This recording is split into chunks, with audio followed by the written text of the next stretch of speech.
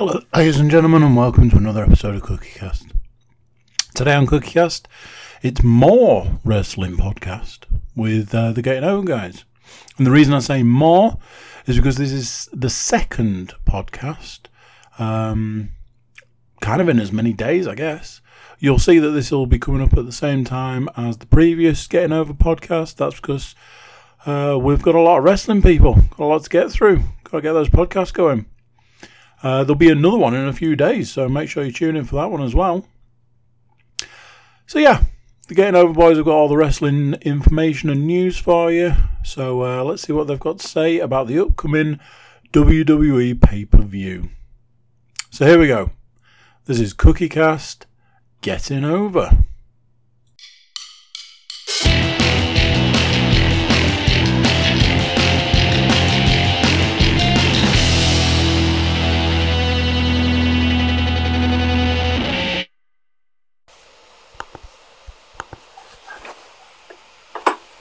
Hello once again, we are back. Welcome along, ladies and gentlemen. This is Getting Over on CookieCast, episode 21.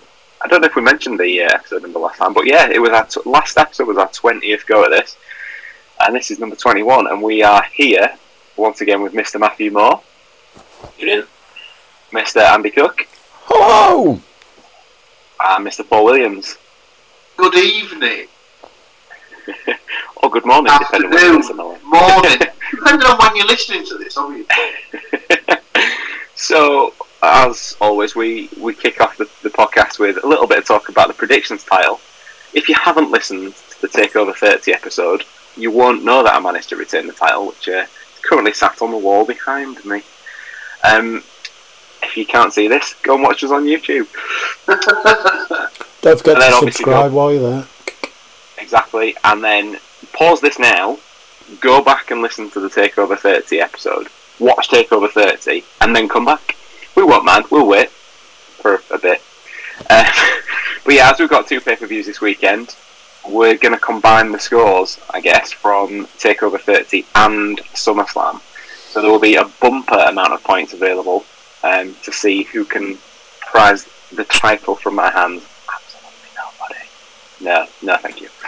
So yeah, so we've got no results to go through. So I guess we should get to the talking points that have come up in main roster WWE since Extreme Rules, which was the last time we talked about one of their pay-per-views. So last time out, we had this whole deal with Apollo Crews versus MVP for the United States title. We all made predictions in good faith, as we would, and match never happened, did it? So that was the predictions off to a fantastic start. Apparently, there was like a storyline injury, but it was reported that Crews was unwell. Whether it was the COVID or whether it was not the COVID, we are not entirely sure, but we did get the match eventually on Raw shortly after. MVP claimed a distraction from some flickering lights whilst Apollo took the win and the shiny new United States title with him. So these flickering lights have continued since, and all over that broadcast and every main roster broadcast since, thanks to this trail of destruction known by that's been caused by this new faction that have come to be known as Retribution. Interestingly, no interruptions on NXT programming yet. To me, that would probably lead us to believe that it might well be made up of NXT roster members. Anybody seen any of that? I've seen, bits and bobs of it, and there's obviously lots of rumour about different people who it is and stuff like that. Any thoughts on who it might be though from NXT? Because it feels a bit like they've gone with it, but like, I think the people who have been turning up weekly on like Raw and SmackDown aren't necessarily the same people. No. Like, show to show. It's like, they're all in masks, so I guess that helps because they could just drop anyone in it last second, but I don't know, I'm not even sure who I'd like it to be. Well, there was a lot of stuff, there was talk of it being the way that Punk got reintroduced, wasn't it? Because he put out a tweet that said, I think he was talking about the Mysterio Rollins storyline, and then said something like blah blah blah. Well, that's how I get my retribution, or something like that. And everyone was like, oh my god, he said retribution. It's got to be him. It's got to be him. It's got to be linked. But like, is that not the tweet that's gone out every time CM Punk has so much as half mentioned wrestling in the last 5 years? Not gonna lie, that I'm down with that. That's fine. That would bring a lot of people in as well, I think. I heard something interesting about CM Punk, which I'm pretty sure Paul has told me previously. I was listening to a podcast this evening. CM Punk wrote for Marvel at one point. And he wrote a particular character which was played in a Marvel film by a wrestler.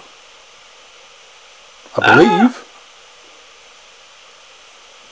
I'm just in the midst of Googling that to make sure that is correct.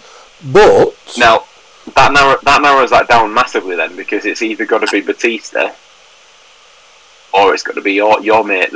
But mind you, that's not Marvel, is it? It's DC that Tully Youth is in. Tully Youth. Yeah, welcome to Yorkshire, the land of Ridge Holland. No. Yeah, you know what I'm talking about. We've done that. Kiss Dwayne is going to be Black Adam, isn't he? Oh, there you go. Drax, the galaxy's best detective. Seems odd. By CM Punk. So that was true. I love that it was by CM Punk as well, and not by Phil Brooks. No, his name. He changed his name, didn't he? Or for copyright purposes. Bear in mind, when I said I'm not sure if that's true, it would have been a stretch if it wasn't true, because the podcast I was listening to was with Drax the Destroyer himself. So if it hadn't have been true, I'd have been a bit like, really?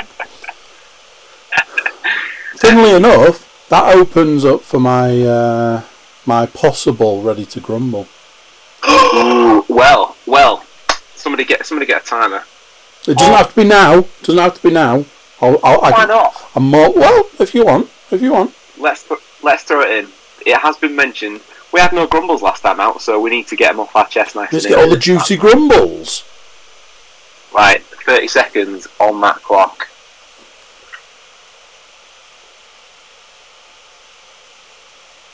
Go!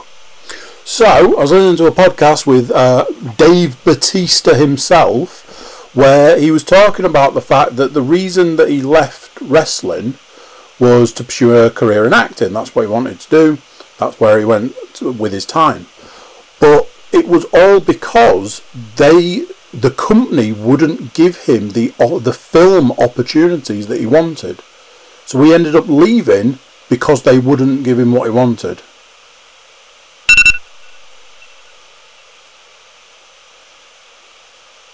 There was more to that, but I didn't have to. Go on, well, let's make the exception. Go on, get it on. So there was a whole thing about John Cena, and they just kept giving John Cena like film role after film role after film role, and Batista was like, "Well, that's what I want to do. So can I have that opportunity?" And they were like, "No." He's like, "But I should get the same opportunities as anyone else." They were like, obviously John Cena's a big seller, this, that and the other. And it was something to do with Triple H. There was a point where they was sort of hinting that he could have had a role, and right at the last minute, Vince said to him, "We don't think you're a big enough draw." Bear in mind that, as he put it, he was one of the biggest names in the company at that point in time, behind Cena. They were like, "We don't think you're a big enough draw, we're going to give the role to Triple H." So he was like, okay, let his contract run out, and they didn't believe that he was going to go. And the day before, Vince was like, "You're not really going to let this happen, are you?" He's like, "Yeah, you won't give me what I want." And it's just it's another of these stories where somebody's come out saying, the company didn't give me what I wanted, and then not in like a petulant child kind of way, more in a, I can do more for you, why aren't you doing more for me? And instead, they let him walk away. And admittedly, he, according to him, he spent 3 years going through, like, it was just this downward trajectory. The IRS turned up, took all of his money.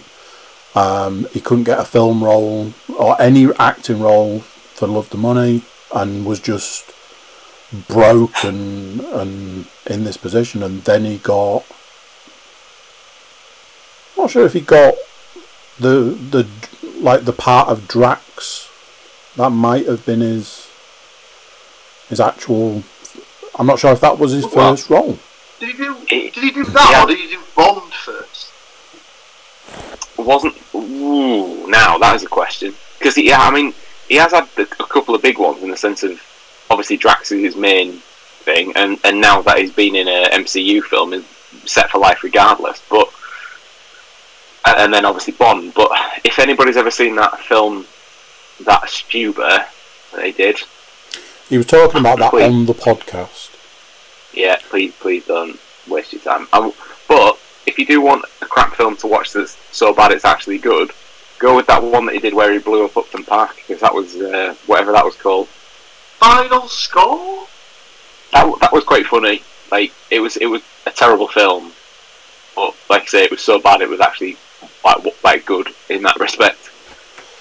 Has he got Pierce Brosnan in that? Yeah, as a Russian man, if I remember rightly. Wow.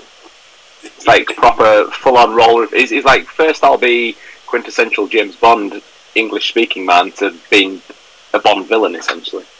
Yeah, exactly. I can't imagine Bond having the same gravitas if he was like, I will decide to blow up Upton Park. Everyone would be like, go on then. No, I know what it was. He got he's listed as having a film that I can't say I've heard of, but he's sort of his major-ish role, his sort of starting role was he had one episode of Smallville, which tied in because the podcast I was listening to was a guy from Smallville, and then he'd sort of gone from there, and then he's just had like bit parts in various things. There's a couple of small films. He's probably his major film role to start the ball rolling. I don't know if anyone's ever heard of Man with the Iron Fists. He's brass body in that. And he's very good in it. But then Drax is his first major film role, 2014. So yeah, very one of those. I would heartily recommend it as a podcast because it was a very interesting listen. One of those people that is not what you would expect. Really is not what you would expect, and that comes a lot from like what he looks like, I guess. He even described himself as a gorilla. But yeah, very, very interesting guy. He's a good follow on Twitter as well because he's quite funny. So he's not shy around the president either. Yeah, it is funny though. Good. So we've mentioned about the interruptions to Raw that have been happening over the last week or 2 weeks, 3 weeks, however long it's been now. As a result of the interruptions, they deemed it necessary to check the security footage, which has caught Zelina Vega in the act of poisoning one of the drinks of the Street Profits. Obviously storyline. Montez Ford was the man in question, who then collapsed mid-match. She initially denied any involvement, but after the checking of the footage, it obviously showed her up to be, but it's just building to the fact that it's basically Street Profits versus Andrade and Angel Garza at SummerSlam for the Raw Tag titles. I mean, not overly looking forward to it on the basis that we've probably seen this match on Raw since lockdown started, so hopefully this will finally be the payoff to that whole saga and we get some fresh tag team matchups, because that would be the ultimate winning situation out of all of this. Please, along the theme of interruptions to regular programming, We've also seen the introduction of Raw Underground. Matt's looking disturbed by this already. The mere mention of this. In the States, it begins at 10 o'clock because obviously edgy shit happens at 10 o'clock in America. But it's essentially Fight Club for wrestlers. For those of you that haven't seen it, there's no ropes, no rules. Fight until you can is essentially it. But it's been credited to Shane McMahon. After Shane McMahon watches a lot of other stuff other than WWE, because I'm not sure how new of a concept it is. But to its credit, it probably had a very ropey start, despite the no ropes thing.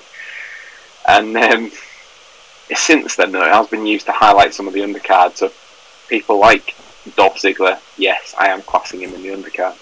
The Viking Raiders, Shayna Baszler, but it's also been used to introduce some new names as well. Dabba-Kato is a name that I'm guessing that Andy will probably look at me blankly for. There we go. And people like Riddick Moss and Arturo Ruas, which Arturo Ruas. That's easy for you to say. That's it. Thank you very much. Do you usually spit something out or something there? I'm having an episode. I'm sorry, gents. So, has anybody seen any of this Raw Underground business? What does anybody think to that? Just the clips that I've seen on Twitter, really. It seems it smacks very much at the moment of they're just doing that.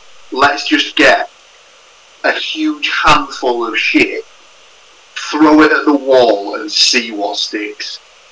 Mm-hmm. It seems desperation at this point because they're hemorrhaging viewers each week.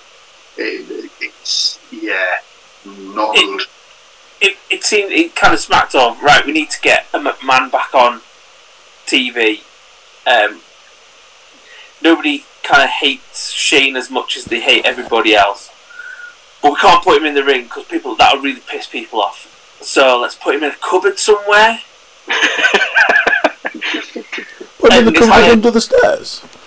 I mean, Dobby McMahon. Yeah. Feed him paint through the door. I was like, the first week it was like, there's all this outrage because they had dancers.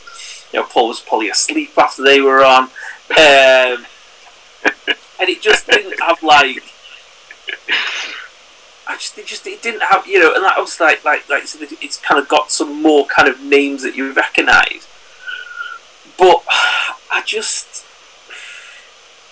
don't know, if you're going to do something different, make sure it's really different, and it's not. It's bad wrestling. I think they have tried to do it differently, but I think. Maybe this says more about me. I mean, as you guys might know, I think what annoys me about it is that there's not like any kind of proper structure to it. So it's like, right, these two big guys, they're gonna fight. Oh, that was a big punch. Shane McMahon says that's the end, so that's the end. Yet other two are allowed to have a bit of a scrap, roll around, go all around their broom cupboard having a fight. But yet that's all right because Shane McMahon didn't tell them to stop. Yet. They've had maybe 10 minutes at it, whereas the big dude got one punch and the other guy could have got back. Anyway, it's it just seems a bit. I think they wanted to feel like chaos, but unless you're gonna have a way of a clear winner rather than just Shane McMahon throwing in a towel for everybody, like you said, do that bit properly or not bother. It just it's 10 o'clock. It's time for Raw Underground, and you kind of just like. It's still PC. Still PG kind of thing. It's still, it's nothing. And we've talked about it. I don't want to see people getting the shit beaten out of them. It's why I don't watch MMA. It's even boxing gets a little bit too much for me personally. But if you're gonna kind of present it as being something, you 10 o'clock, you're going to want to watch this kind of thing, then it's got to be something that you think, you look at it, you go, I I don't give a shit about 90% of the people who are on here. You know, it'd be quite interesting to see Dolph Ziggler have a different role. Obviously, is it Ivar against Dolph Ziggler next week? So they kind of start the 4 matches from it, and I don't want to you don't want to shit all over it after 2 weeks, but I just think they needed a different person presenting it, because obviously it kind of creeps up on you as you get. But I'm 38, so I'm not in my 50s like Shane McMahon, and I wouldn't be a cool presenter for something like that. You know, you need to get somebody else. I think it looked a bit better with MVP and Bobby Lashley. I think it looked a bit tougher and a bit grittier with them kind of at the end of the first kind of iteration of it. I just don't think Shane McMahon dressed like what he obviously thinks a 20-year-old dresses like, turning up and, you know, dabbing up the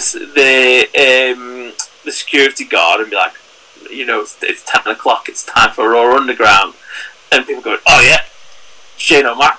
You're like, no, stop it. You know, we need to get. It needs. I don't know who they could get to present it. And obviously they seem to think they need a McMahon on television, but there must be a better way of.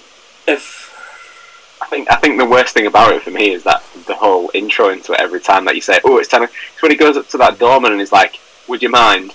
He's a doorman, mate. That's what he's there for. Like, you don't need to ask him. It reminds me of really shit Saturday children's television. That's what. Oh yeah, like we said, the broom cupboard. It's like somebody's had a smoke and after they've watched Fight Club, they've then stumbled across Andy Peters on YouTube. But it's like, it's 10 o'clock in the morning. It's time for SMTV Live or whatever it was when we were kids. You know, it's like it's just. I don't think it's a good idea. I don't think it's a good idea. But to make it a better idea, it needs refining. I just don't think it's. It's not been great, but I mean, it's not been so bad that like it makes your eyes bleed watching it. But Rey Mysterio, on the other hand, apparently lost an eye at Extreme Rules, but has managed to find it again in the last fortnight because he was back on Raw this last week.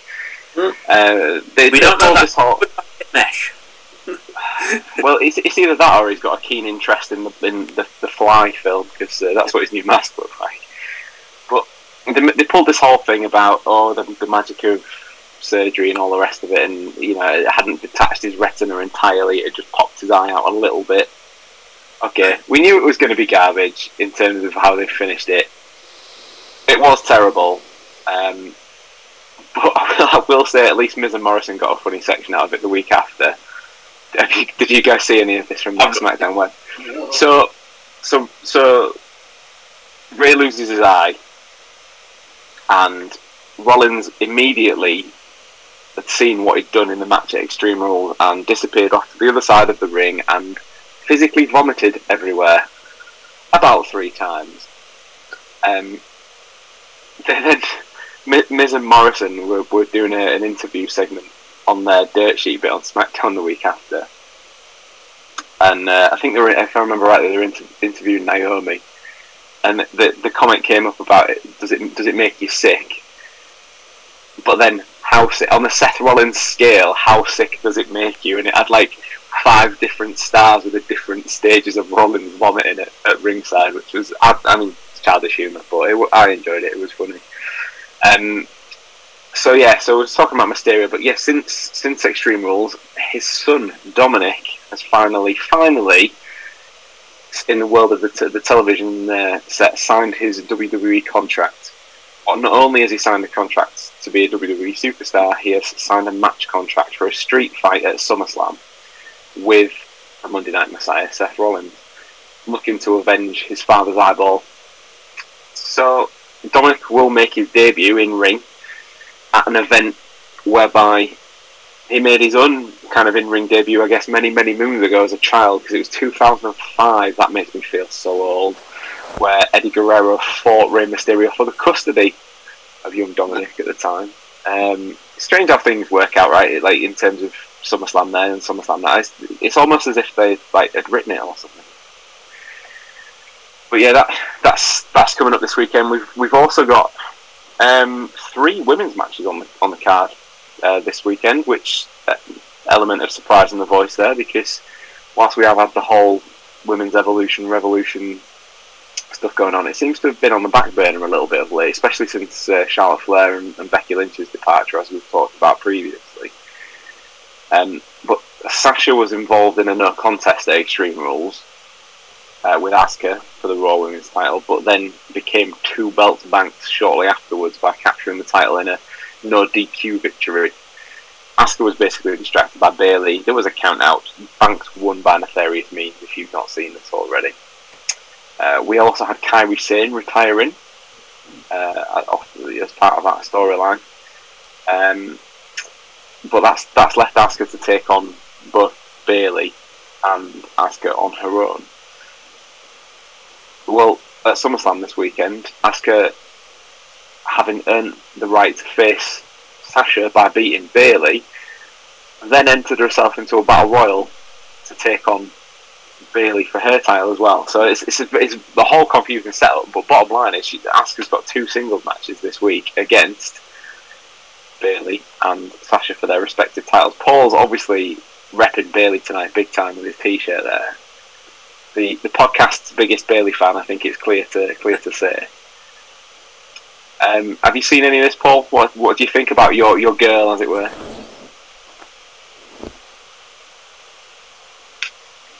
Probably about time she loses the belt, isn't it?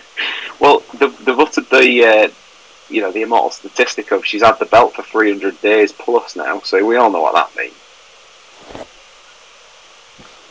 The third match, women's match on the card, is probably one of the wildest stipulations that WWE throw in, and we haven't had one for quite some time, but hair versus hair match.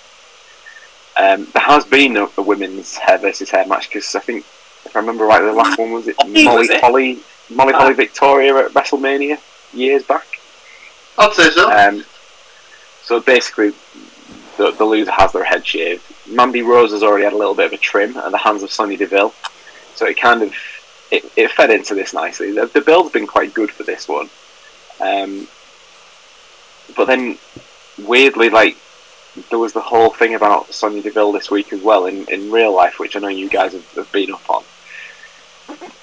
Going home one night to find a stalker on her porch where he'd broken into a house and was planning to abduct her. Did you guys all read up about that? Yeah. Yeah, and then obviously Mandy was with her as well, wasn't she? Yeah, I was going to say it came out later on that Mandy was in the guest room or something. So. Yeah.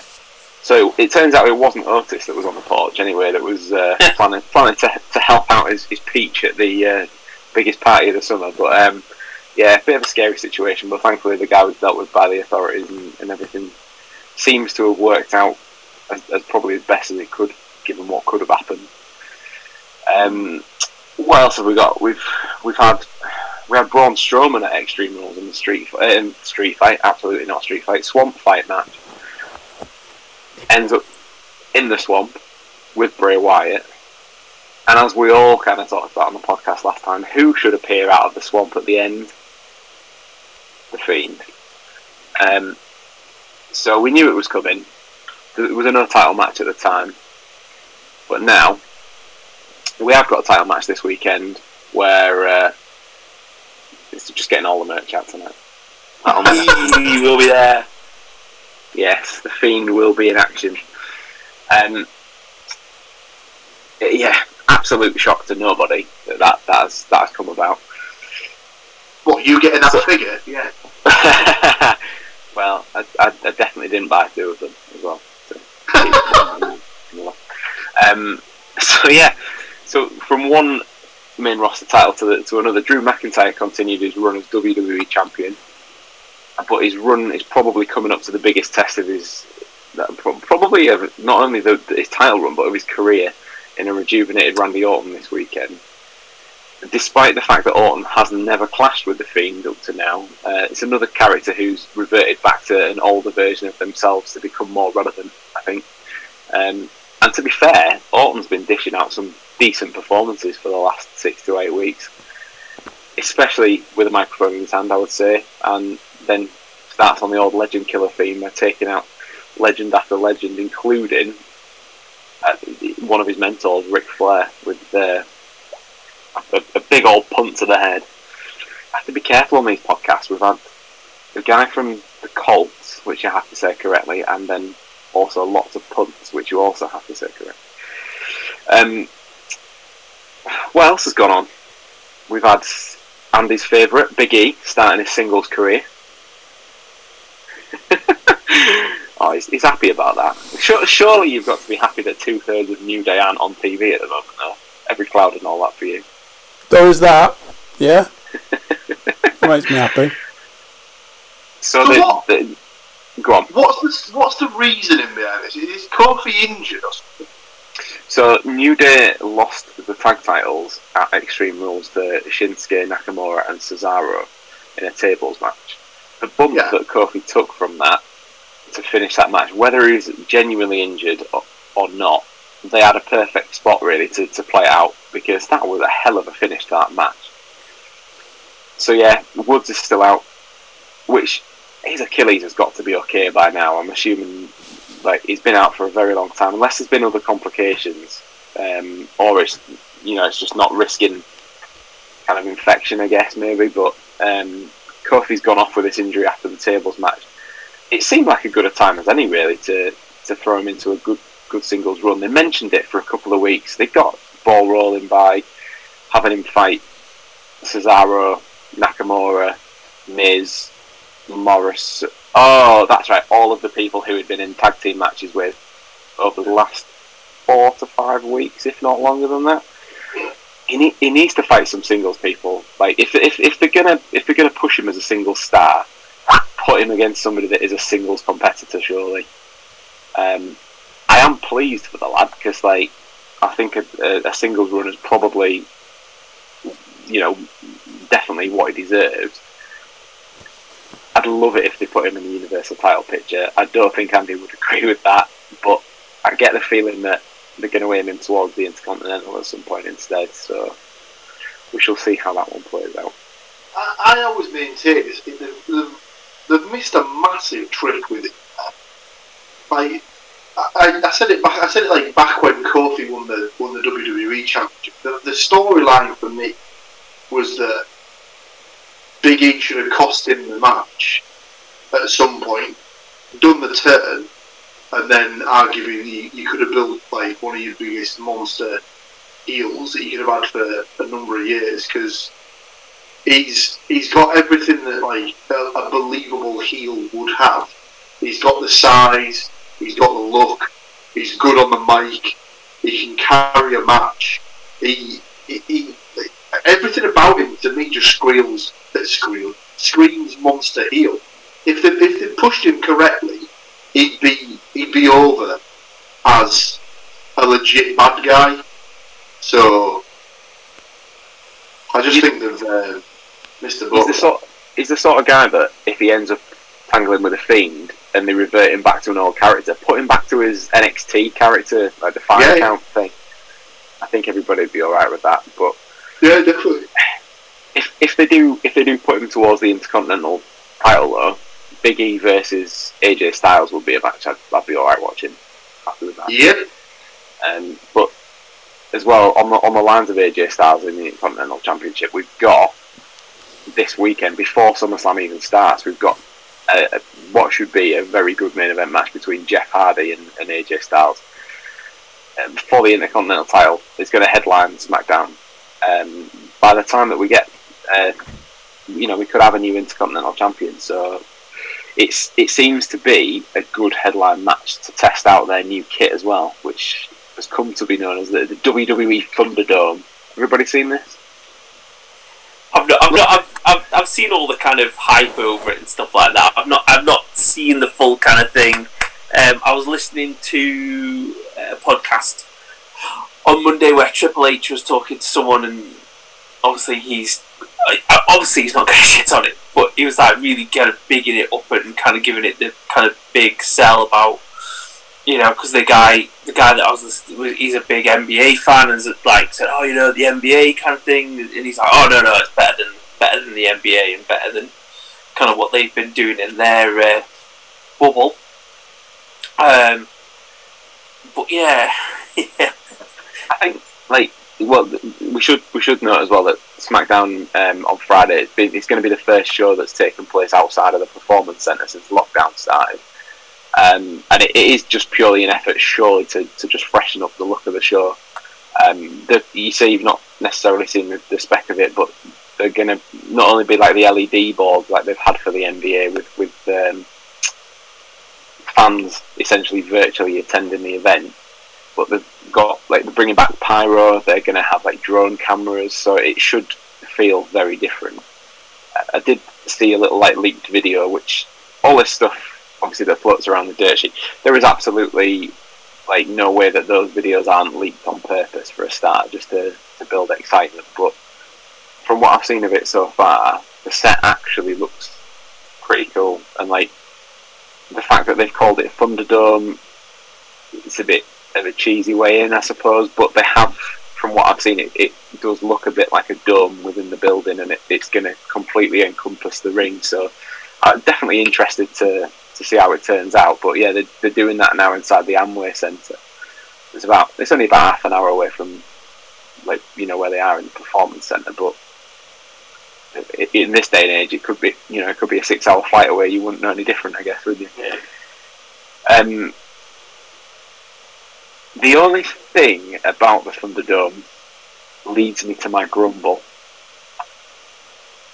Anybody got a timer there? I've got a timer. We've had belt, 2 bangs belts, and we've had Bailey Door straps. Now we've got Williams and more 2-timers. Well, that sounds bad. Right. Right. Somebody give me them 30 seconds. Right. 3, 2, 1, go. Okay, so I appreciate the concept. I'm not going to shit on the concept. That is absolutely fine. But they want people to be included in this. They want to virtually bring fans back to this. I would suggest that a good portion of their fans aren't even in the States anymore and are worldwide.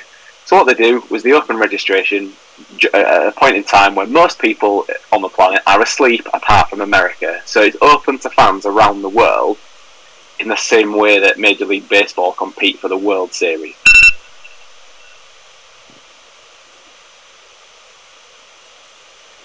And I'm definitely not just bitter that I didn't get picked for it when I tried to fill out an application on it. So is it the same week? Is it what, sorry? Is it going to be the same people every week, or will you say, can you apply to do? No, so they announced it officially, I think, during Raw this past Monday. They opened registration at whatever time in the morning, so all sold out, even though it's free to do. And let's not forget, they definitely did that so they could wheel out their first time ever catchphrase 68 times in that one episode of Raw.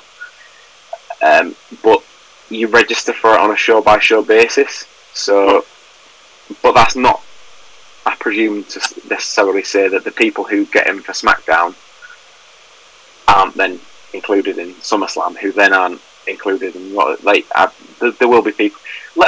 If anything, green t-shirt guy and Mr. Long Hair Jesus dude, who are always in the front row, are definitely getting on it, aren't they? And the guy with the custom painted tux, they'll definitely be on it still. If they're not on SummerSlam, I'll be absolutely shocked. But yeah, I'm interested to see what to spin it back to more of a positive. I am interested to see what they do with it. They're obviously excited about it. It's a bit of they're obviously wanting to try and bring stuff to it, for the fact that even though there's nobody actually in attendance, they still feel the need that they're going to bring back pyro and all the rest of it. So who knows? It might, if it takes off, they might decide that it's the way to go until the all clear is given entirely, and not even bring back limited attendances and stuff when they're allowed to do so. They might just wait until the full spectacle can come back in. It's interesting how the two kind of companies are battling with this, because obviously AEW have announced that they're letting fans in for live shows. I mean, they've had some in anyway, but I'm not sure whether for the show Saturday or the following show they're going to let in. I think they said 15% of the capacity or something like that. Yeah, the report I'd seen was that they were doing 10% for the first show as like a bit of a tester, and then if that goes alright, it'll be 15%. But I think it starts from next week. Right. So yeah, obviously, depending on how well it goes, they'll kind of go from there, won't they? I found it interesting though that they're doing that in that Daly's place or whatever it is. Is that attached to like the Giants? Yeah. I think it's like I'm not sure whether it's like a warm up kind of field or what, or just like a thingy. But obviously, when they did the Stadium Stampede thing, they started in the ring in the Daly's place and then went into the football ground from there. Because it's essentially an open air theatre as well, isn't it? Which I think helps their cause. But I don't know if is it too soon. I guess we'll find out a fortnight after the event. Yeah, it'll be interesting. So that is basically what has been going on since the last time we all spoke about the pay-per-views. So I suppose unless anyone's got anything else they want to drop in, we better get to those predictions. Alright, I've started the card with the Raw Tag Team title match. As I said earlier on, please let this be the blow-off, and this will be the last time that we talk about these two teams facing each other for a good long time. So we've got the Street Profits defending champions against Andrade and Angel Garza, who will undoubtedly have Zelina Vega in their corner. I would suggest that probably Bianca Belair will be slotted in the corner of the Street Profits, as she has been in the storyline a little bit as well, with her husband. So yeah, Paul, do you want to kick us off on this one? Title switch. Okay. Any particular reason for that? They seem to have had it for a long time and I can't remember seeing many title defences on pay-per-views. So I don't know if that means that the office hasn't got much hope for them. So might be thinking that, freshen it up a little bit, get some new faces in the belts. Technology is letting me down at this end, boys.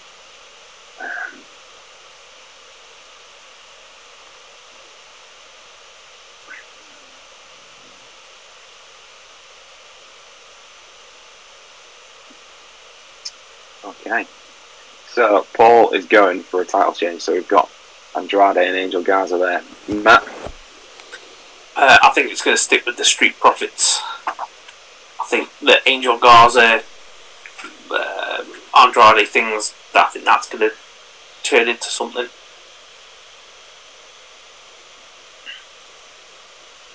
Andy? Retain from me. What was that, sorry? Retain. Okay. So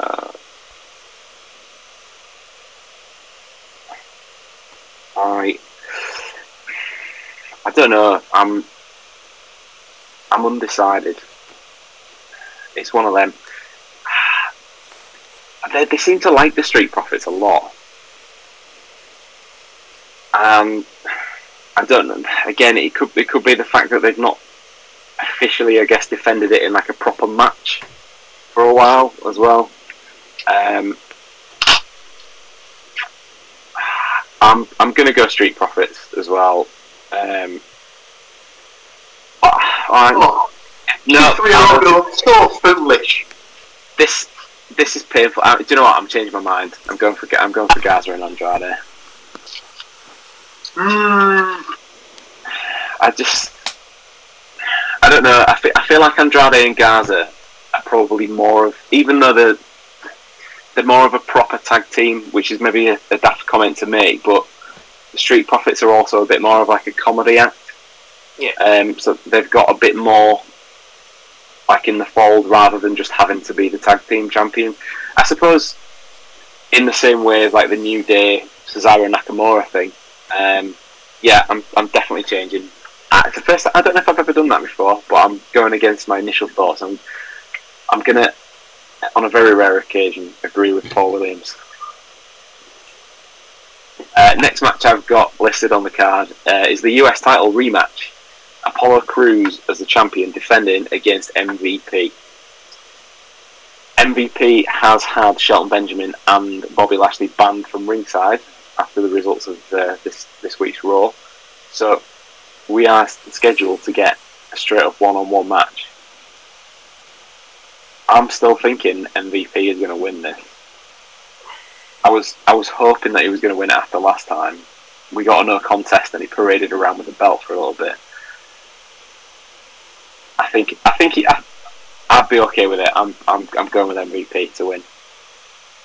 I agree with that. I think the build has been kind of it's made him look kind of like one of them Weasley heels, but I think he's still he's still. I think he's going to win this one. I think it's going to be. Okay. Got you down for that one then, Matt. Andy? Part of me's feeling another retain on this one. Okay. Because they can always use you had everybody banned from ringside, but you still couldn't win. Sort of twist on it. Okay. We've got you down for Apollo. And Paul, where are you going with this one? Same as Andy on this one. I think we'll see the title stay with Mr. Crews. It could be one of them where Apollo wins and then they switch it the night after on Raw. Yeah, I guess, but no. That's where they roll in like MVP's not been able to get the job done, so they roll Lashley in for the win and put the title on him, and they still have it within the stable, but put it on the power.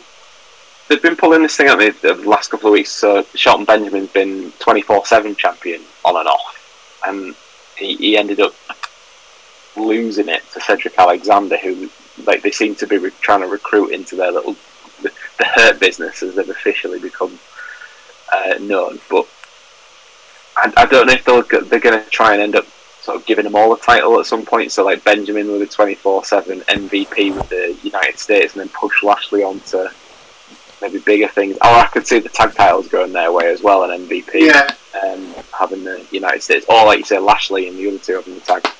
We'll see. Hair versus hair, shall we? Andy, who is going to get shaved bald this weekend? Is it going to be Mandy Rose? Is it going to be Sonya Deville?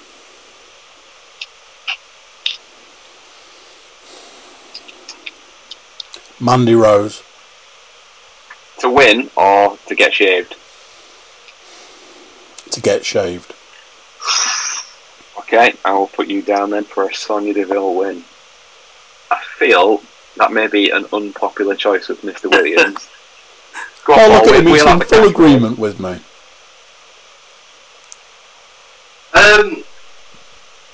I'd be very surprised if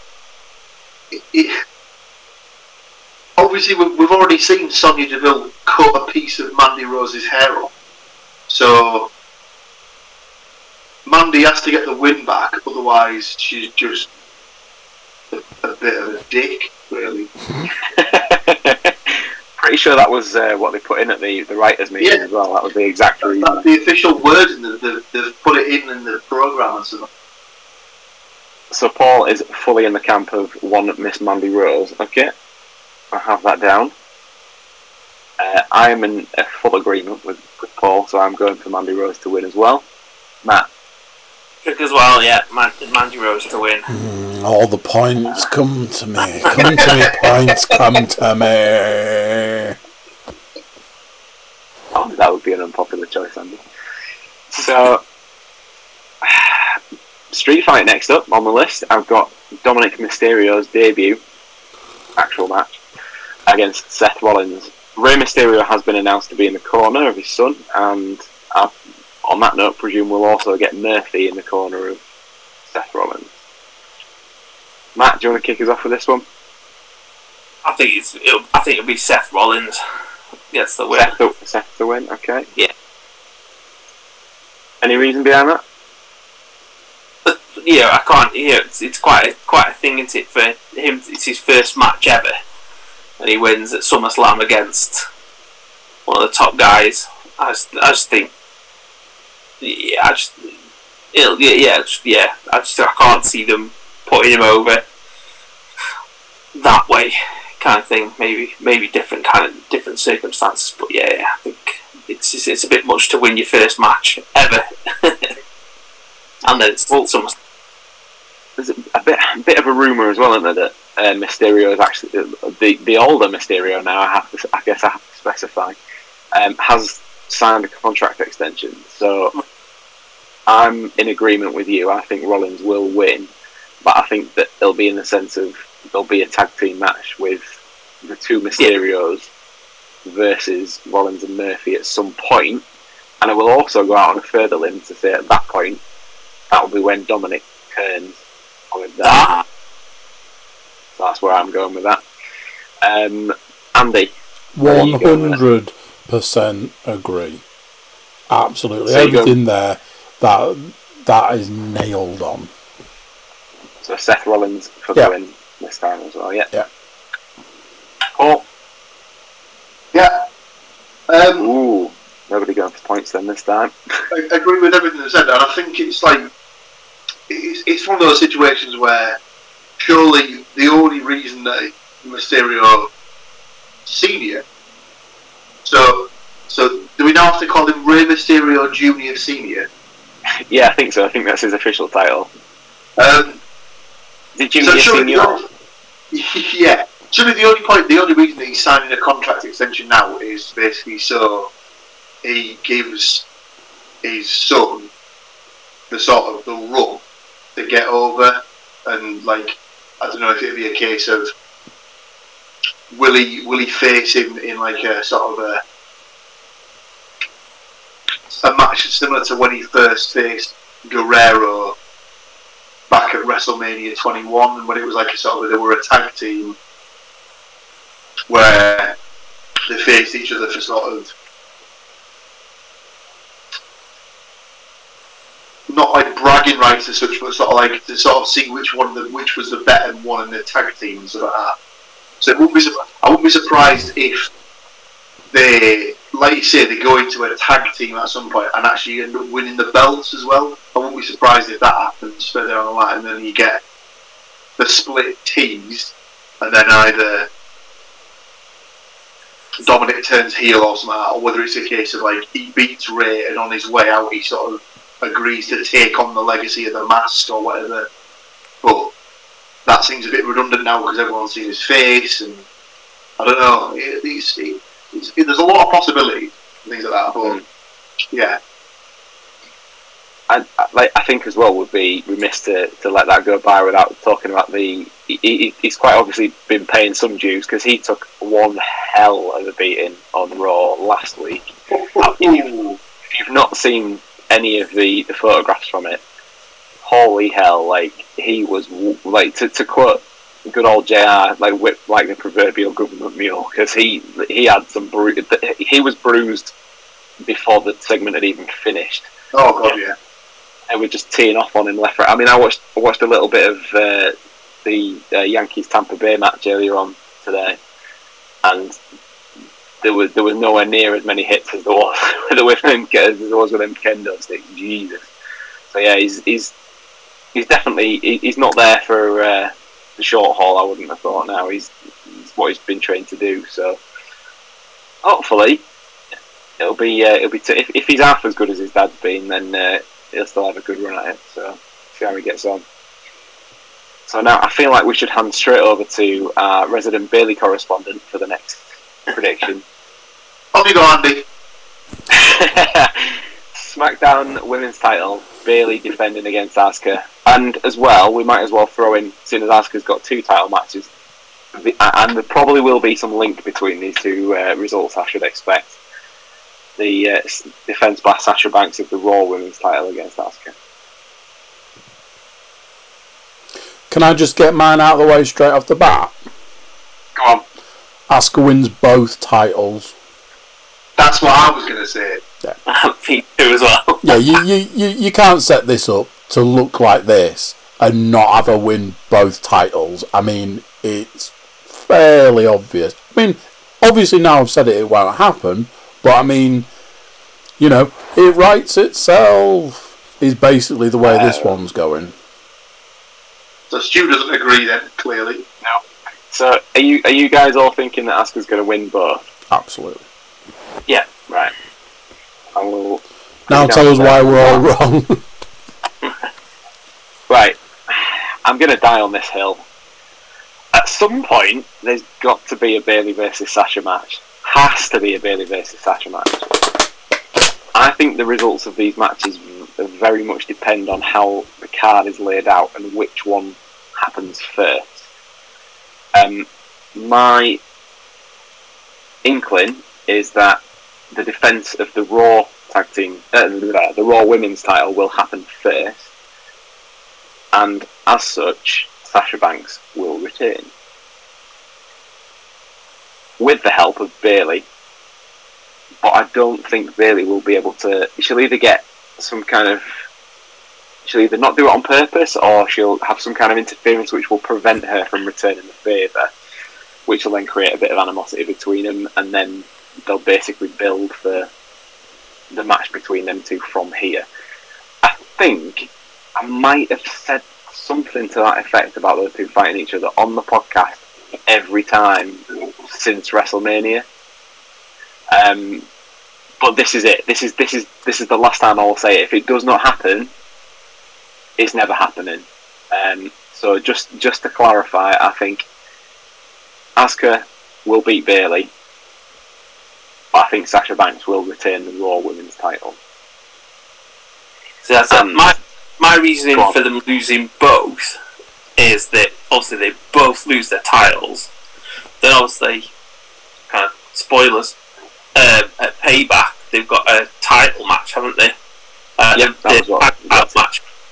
But in the space of a week, they've gone from having everything to nothing, and then fingers start pointing at each other and stuff like that. And you know, I agree with that part. So again, spoilers for next week, everyone. We already know what the predictions are for the women's tag title match. But that's the other reason I don't think Asuka will win both is because it's just been a bit overkill recently with Becky 2 belts and Bayley dust straps, and now 2 belts Banks and all of it. Like, have they got any kind of alliteration they can use for A? I'm not sure. What is it in Japanese? That might be more accurate. All belts. Asuka! Boom! There you go.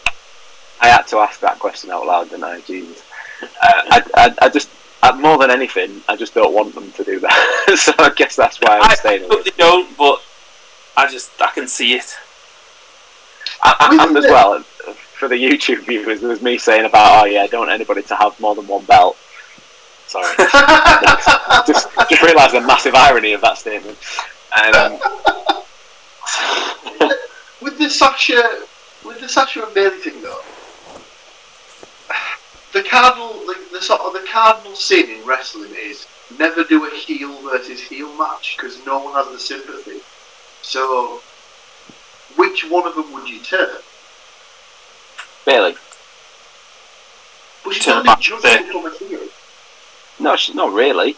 She's had the belt 300 plus days. So she's been a heel for nearly a year now. I think they've proven in the past. that Bayley can, as a character, work as a good guy. I mean, if they revert back to an older character, NXT Bayley was the quintessential Yeah, I suppose.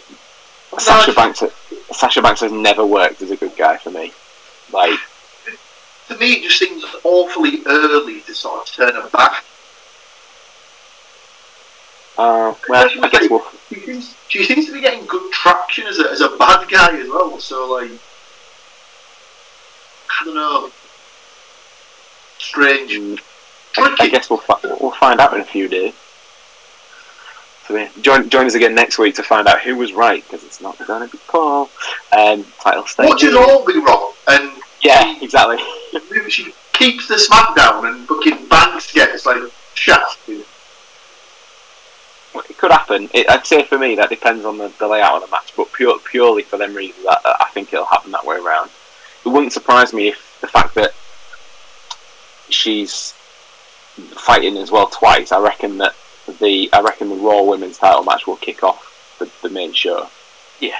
Well, they'll try and give her that sort of like break, won't they? Unless they sort of like bring it into the storyline where it's a case of she has to end up wrestling them back to back, or they do something where whichever of the matches is first, the other champ comes out to sort of help out with the match, and it turns it into some sort of weird WrestleMania style triple threat where both belts are up for grabs, but it's actually a 2 falls match. Ooh, or just thought, based on my surmisings, could it be that the first person, so like Sasha retains, but to the point where she's injured enough not to be able to be there for the second match, and in which case she's anyway. We can keep going on that, but we have got 2 more matches left to talk about, both of them title matches. As we alluded to earlier, the Universal title match, current Universal Champion Braun Strowman versus the Fiend version of Bray Wyatt. Who do we have this time around? Well, they've just started this new sort of Fiend-esque character for Braun, I suppose, with this like sort of new edge to him and stuff like that. Obviously shaved his head. He's got this sort of like evil laugh that he does and stuff like that. And last week's SmackDown, essentially him and Bray having a laugh off at the end of the segment was a little bit odd. I think the key point to that one that we've not even talked about is the involvement of Alexa Bliss. Yeah, I need to get myself more in sort of tune with that, because I still don't really understand the whole complexities of it. Really, I still don't know what the full story is. So basically, you'll know that Braun Strowman and Alexa were a tag team way back when as part of the Mixed Match Challenge. So they were Team Little Big, and they seemed to get on. They had like good chemistry. It was teased a few times about a possible romantic connection. But also on the flip side of that, we've always been teased from the Bray Wyatt side of Sister Abigail, and who is Sister Abigail? Well, during the Swamp fight, it was deemed Sister Abigail made an appearance, but in the guise of Alexa Bliss, who was basically trying to convince Braun to go into the swamp. And then since then, we've had this whole, like, Braun's obviously gone full-on monster mode. Like, he's gone back to the whole monster among men thing. Whether it was like a linked to him shaving his head, I'm not sure. Or maybe he was just ahead of the curve with Mandy Rose and Sonya Deville. But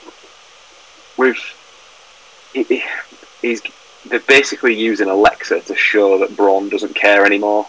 And he's come out and said, to the point where he actually sort of lifted her above his head and threw her to the mat this past week. So rather than being a full character as yet, she's almost just been used to kind of show how much of a bad man Braun has become, rather than the guy who was playing pranks with Miz and Morrison about 2 months ago. So, yeah, it's a funny one. Yeah, obviously the kind of Alexa Bliss kind of was shown to have some kind of control over the Fiend as well. Yeah, I saw that. There was some weird interaction with them in the ring that seemed a bit. So yeah. Yeah. So the first week The Fiend performed the Mandible Claw on Alexa Bliss, and then the following week, it was going to be looking like much of the same, and then she reached up and touched his face, and he stopped doing it. That's the bit I saw. Yeah. So yeah, it's got a few more layers to come yet. I'm not sure that this chapter this weekend will be the end of their feud. I'm not sure, but in terms of where the title goes, who wants to call it? I think it'll be a no contest thing. I just think it's gonna kind of drift out. There's not going to be a conclusion to the match. Okay. Paul?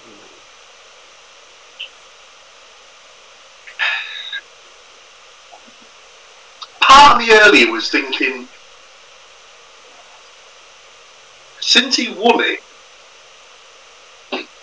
you've had the one tease of Otis cashing in, and then nothing else has ever been mentioned with it. So it's got to the point where I think a lot of people that watch have just forgotten that he's even got that case now, which is probably where they want to get to. Because they want it to be, ideally, they want it to be a surprise when he does cash it in and stuff like that.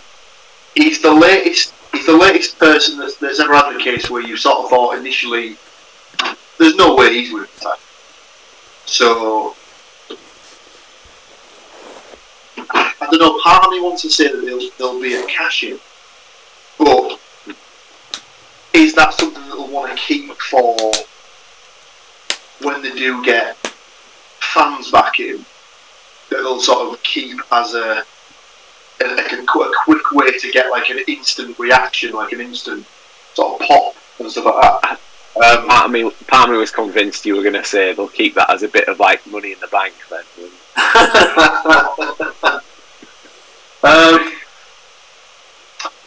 I don't know, because obviously, spoiler alert for my next pick, do they want to change both main titles on the same night? Probably not.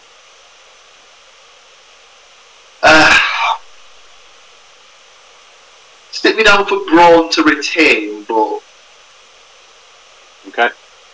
I don't know. I'm a bit undecided on this one. I can't quite make my mind up. I am also going for Braun Strowman, purely for the reason of what you said, that they've reintroduced this monster character and it seems a little bit like sharp. I wouldn't be surprised if it goes the way that Matt said either, but I'm going to pick a winner, so I'm going for Braun. Andy? Yeah, Braun for me. I think, like you were saying, like the introduction of this character leads more to dragging this out, and to quote Mr. Williams, I don't think hot potatoing with the title between the two of them is the answer to draw this out. You know, I've got the title, now you've got the title, now I've got it. It doesn't really make sense. I think something will happen. I don't know what, but I think something will come of this to keep this ticking over, because there's probably a lot more legs for this. Okay, so that brings us then. We already know Paul's prediction. Oh, getting a bit of feedback there from someone. Paul's prediction. He's going for Randy Orton, I'm guessing, then, to beat Drew McIntyre for the WWE title. Is that right? Yeah, but again, this is where I was sort of thinking of the Otis cash-in potential. And that he's switching teams? Well, yeah, because it's not a universal title contract, is it? It's just a world title contract. Or is it even just a title contract? Well, yeah, you've also got that as well. It'll end up being a tag team title match. He'll cash in for it. It'll be the first time ever. Yeah, he wants to give his boy Tucky a little bit. Tucky. So, you know. Yeah, part of me sort of thinks that they might do the whole Orton wins the match, but then you get the cash in because they seem to like doing that. They like to sort of like shan off the guy who's just won the title by having a guy cash in and take it from him. It would be well out of left field, that. Oh, massively, and it brings me back to the sort of they're throwing a load of shit at the wall to see what sticks. And if you want guaranteed numbers of people like tuning into Raw the next day, what better than to have like a title switch that possibly people saw coming, and then an immediate cash in that people maybe didn't see coming. So then, like, it'll be more people who want to tune in the next day and see what Otis does with his newly won title and stuff like that. And I would are they willing to give him a run with the main belt in a time where there's a lot of uncertainty? I mean, like, if they're not sure if he's over with the crowd, what better time to sort of see if the ratings are already in the shitter as they are? Why not go like all out bust and just see what if it completely bottoms out of the ratings, if he's the title holder, or if he manages to get him a little bit of an increase and stuff like that.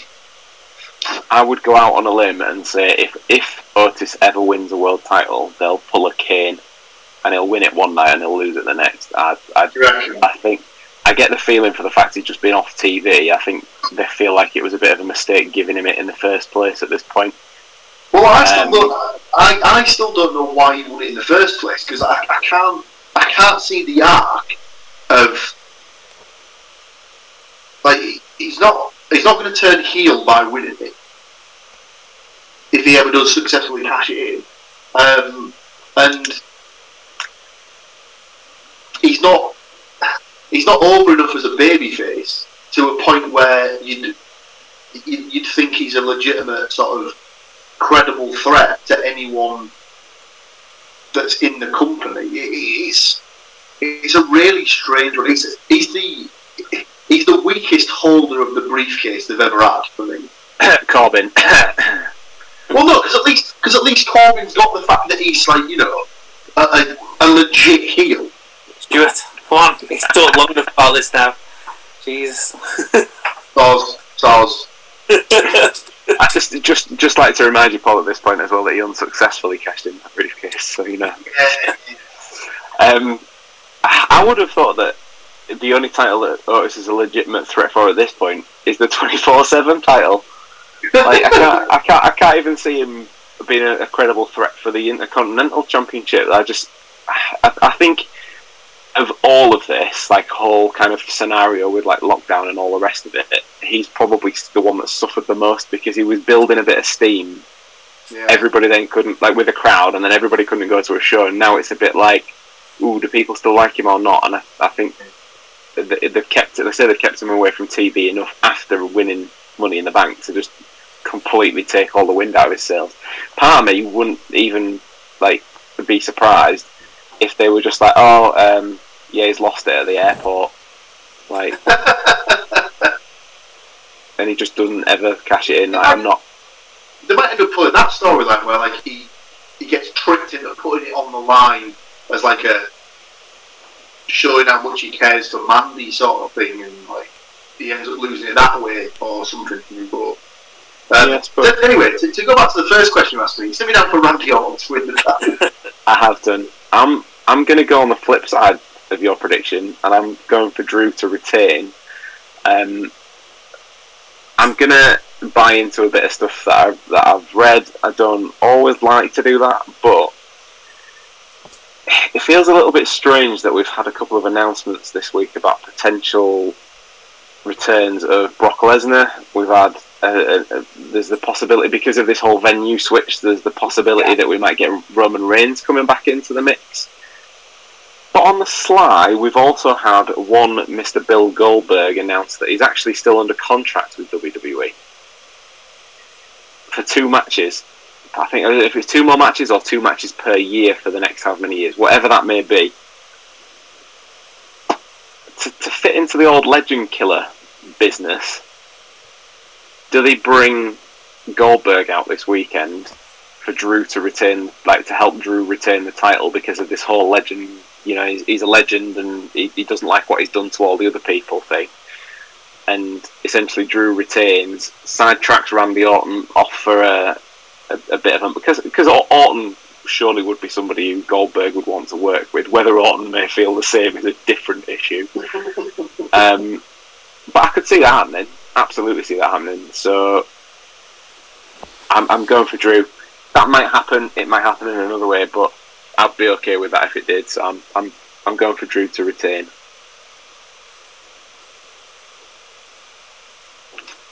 Andy, do you want to take us into the next one?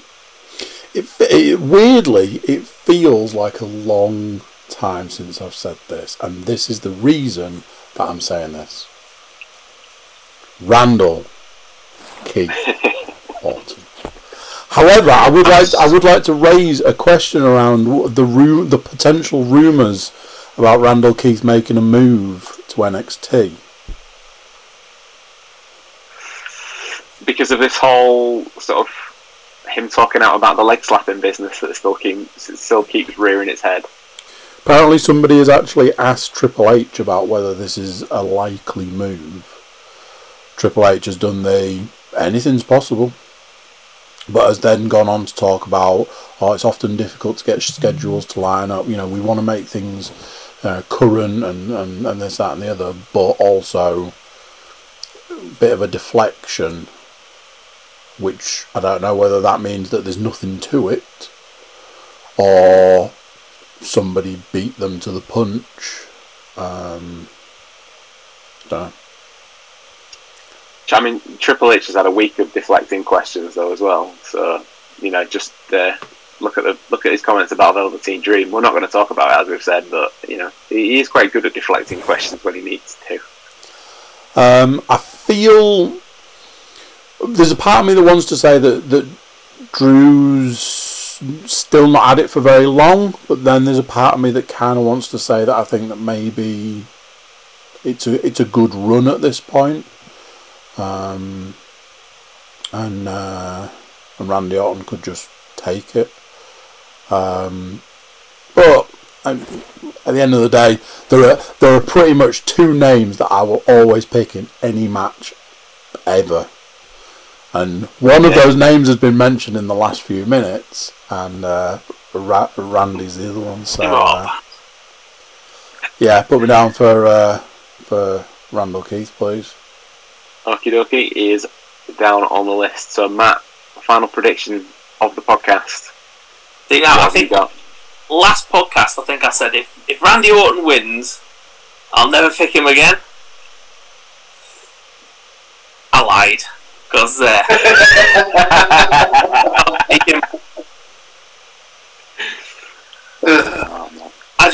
think you know, I've said to you guys, you know, we've all said that I think Drew McIntyre's done a great job. He's a really good champion. He's really good on the mic. It's all kind of thing.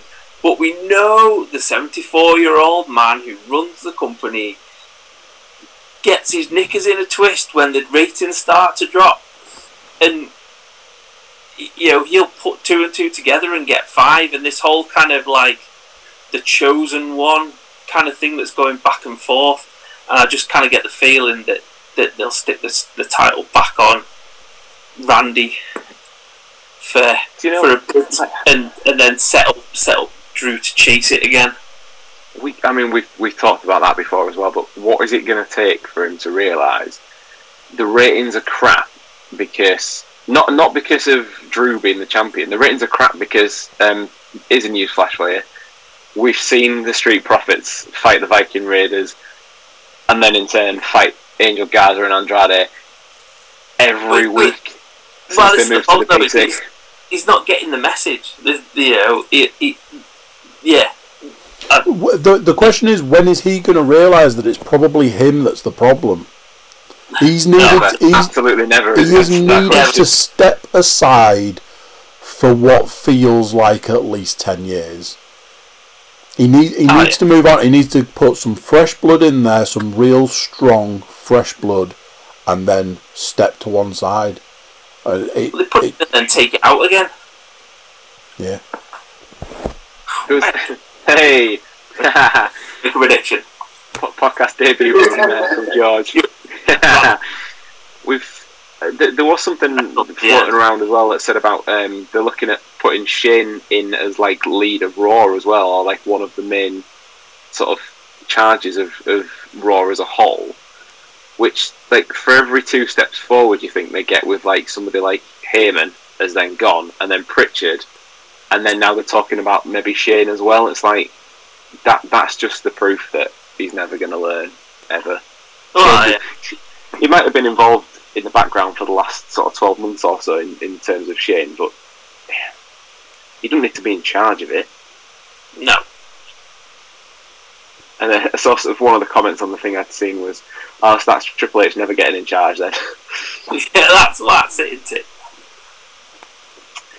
So yeah, so I think that rounds us out anyway for the predictions. We will be back with you very shortly, next week in fact, for a bit of WWE Payback. But for the most part, enjoy this weekend, enjoy TakeOver. Again, if you've not listened to that, go back, stop what you're doing, get yourself sorted out, and then hit us up with your predictions. Let us know if you got on, and if you do pretty well, we might get you on. See if you can beat one of us. And this was mentioned off air by Andy. If that happens, if we get somebody on, if they can beat us in the predictions, I mean, I can't promise a belt as a prize, but I'm pretty sure I could come up with a prize of maybe something to the effect of like a Funko Pop, maybe. So if you we could all chuck £2 in and maybe get a little something. Yeah. Well, if you fancy taking us on and you can beat us in the predictions, we'll get you on. If you beat us, then we'll give you some. We'll sort something out. So yeah, thanks very much for joining us, and yeah, we'll see you soon. See you soon. Bye. Cheers, guys. Woo. Probably a good. So there we go. What do you think to that? Another one done. There we go. You're set up now. You've got all the info that you need for the upcoming pay-per-views for the wrestling. Aren't we good to you? Yes, we are. And you can be good to us. The way you can do that is by going over to YouTube, clicking that subscribe button, clicking for notifications, and that way you can keep up to date with what we've got for you. See? Simple. Everybody jump over to thecookiecast.com, check us out over there, and send us some love, whether that's social media, email, or a picture of you and a member of the CookieCast crew. See if you can snap a Getting Over member out in the wild. How about that? So there we go. That's it for this one. And instead of saying bye this time, I think I'm going to finish a wrestling podcast in a different way. I'm going to give you a woo!